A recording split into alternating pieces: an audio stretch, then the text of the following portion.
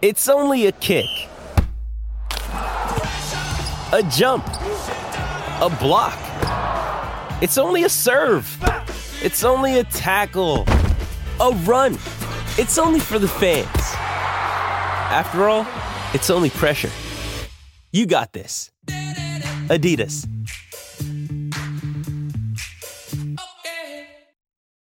When you need mealtime inspiration, it's worth shopping Kroger, where you'll find over 30,000 mouth-watering choices that excite your inner foodie. And no matter what tasty choice you make, you'll enjoy our everyday low prices, plus extra ways to save, like digital coupons worth over $600 each week. You can also save up to $1 off per gallon at the pump with fuel points. More savings and more inspiring flavors make shopping Kroger worth it every time. Kroger, fresh for everyone. Fuel restrictions apply.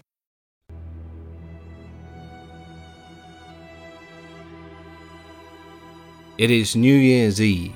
The knights of King Arthur's court enjoy the Christmas festivities with a grand feast. They exchange gifts with one another, and at the request of Arthur they share stories of adventure. All of a sudden the doors are forced open, and a mysterious figure rides down the hall.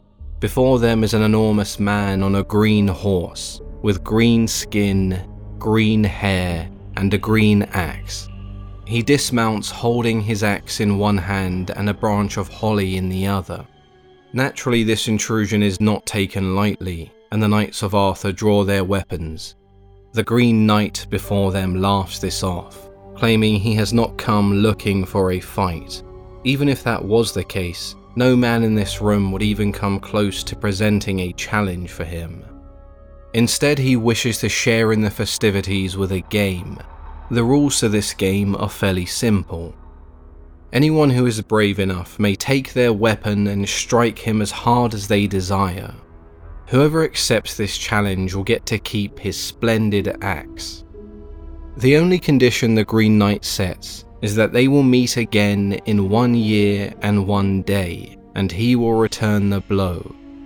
A game like this would cause some hesitation. Why would anyone want to play a game that would result in certain death? What is the catch here? The knights remained weary, but King Arthur was not one to shy away from a challenge, and so he was ready to accept. However, Arthur's nephew and the youngest of all the knights stepped forward. Sir Gawain accepted this challenge on behalf of Arthur, eager to prove himself worthy. The Green Knight took no exception to this. He leant over and presented his neck, almost instructing Gawain where to strike. Gawain took his blade, and in one swift strike beheaded the Green Knight. The young knight was given the prestige and recognition he desired, and our story ends here. At least that's what may have happened if the Green Knight was an ordinary man. He neither flinched nor fell despite being decapitated. Instead, he dropped his axe, walked over to his severed head, picked it up and faced the king and queen. In 1 year and 1 day, we shall meet again at the Green Chapel, and I shall return the blow, Sir Gawain. He reminded the young knight before riding off, his sinister laugh echoing through the hall. Arthur assured his terrified wife that this was merely a light-hearted game to ease her concerns, but Gawain didn't seem so convinced. He took the axe as a trophy, but also as a reminder of his promise to the Green Knight. As the year went by, Gawain continued his duties and took part in several adventures, paying little notice to what appeared to be his impending death. Eventually the day drew close, and Gawain set off to meet the Green Knight in the Green Chapel. On his way he came across a magnificent castle, and in need of rest he decided to enter. The lord of the castle and his beautiful wife were overjoyed to have such an esteemed guest. Gawain only planned on a short rest, but the lord insisted he enjoyed their hospitality until he was fully rested and ready to continue his journey, as the Green Chapel was less than a few miles away. Given what was waiting for him at the Green Chapel, he decided to accept the lord's offer. The only other person of note in the castle was an old hag. who Gawain assumed must have been of some importance by the amount of respect she was given by the servants and the Lord himself. The Lord was a rather big fan of hunting, and so he made Gawain a proposal.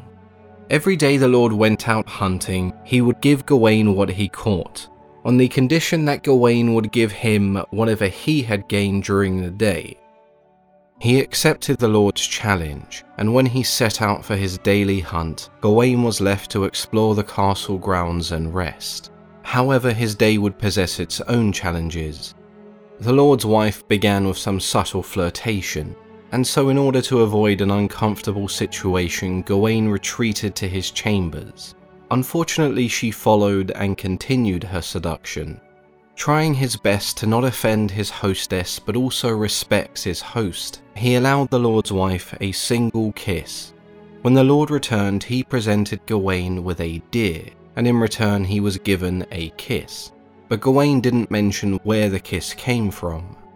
The next day, the Lord set out for his hunt once again, and once again Gawain rejected the advances from his wife. This time he was given 2 kisses. The Lord returned with a boar for Gawain, and in exchange he was given 2 kisses, and again Gawain didn't tell him where they came from. The third day begins with the Lord setting off for his hunt.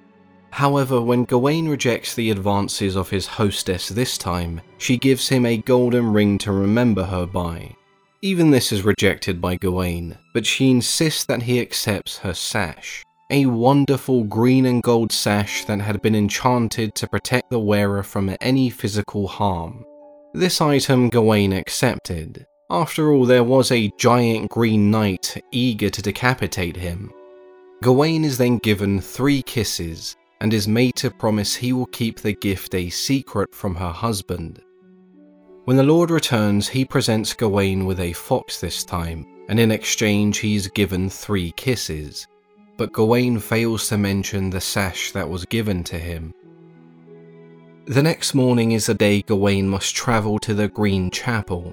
He ties the sash around his belt. At least now there is a chance he may survive the encounter. When he arrives at the chapel, the Green Knight is already there sharpening his axe. Gawain hesitantly walks over, and as part of their deal presents his neck as he prepares to receive his blow. The knight pulls back his axe and swings, but stops just short as Gawain flinches. The Green Knight laughs, telling Gawain he thought the Knights of Arthur feared nothing. The second time the Green Knight pulls back his axe and swings, Gawain bites down and does not flinch. The blow he received most definitely did not match the one given. Strangely, Gawain was angry at the Green Knight for holding back, and so he berated the knight until he did strike him at full force. Luckily for Gawain, the sash given to him appeared to have worked, and the strike only left behind a small wound.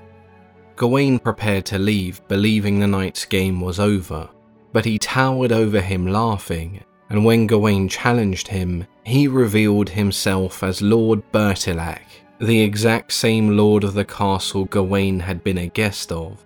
He was transformed into the Green Knight through the use of magic. The old woman he noticed earlier was actually the sorceress Morgan Le Fay in disguise. She had planned the entire game as a way of testing the honour of the Knights of Arthur. The axe would have never caused Gawain any harm, but because he failed to present Bertilac with the sash his wife had given him, the scar from the third strike would be ever present, a mark of his dishonesty. Gawain kneeled in shame for his deceit, but the Green Knight laughed and told him to stand, reminding him to not hold himself to such unrealistic standards. The fact he honoured his end of the bargain was enough for the Green Knight to call him the most blameless knight in all the land. Gawain returned to Camelot wearing the sash, a symbol of his failure to keep his promise.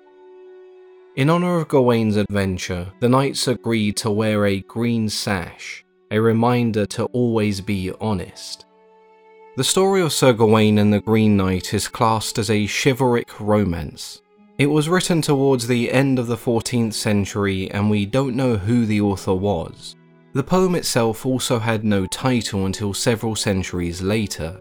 Surprisingly, at the time it was written, it was received very poorly, whereas today it's a highly revered story that's been studied and adapted in several forms. One of the most famous examples being a translation of the poem by none other than Tolkien himself. What inspired me to go back over this story and make this video was the modern film adaptation that is scheduled to be released around August of this year, which is titled The Green Knight. Watching the trailer, I like the design of the Green Knight himself, but given Hollywood's track record when it comes to adapting classic stories, I'm about as optimistic as a man about to be beheaded by a giant green knight. But I'd love to be surprised. As always, I've been your host, Mythology and Fiction Explained.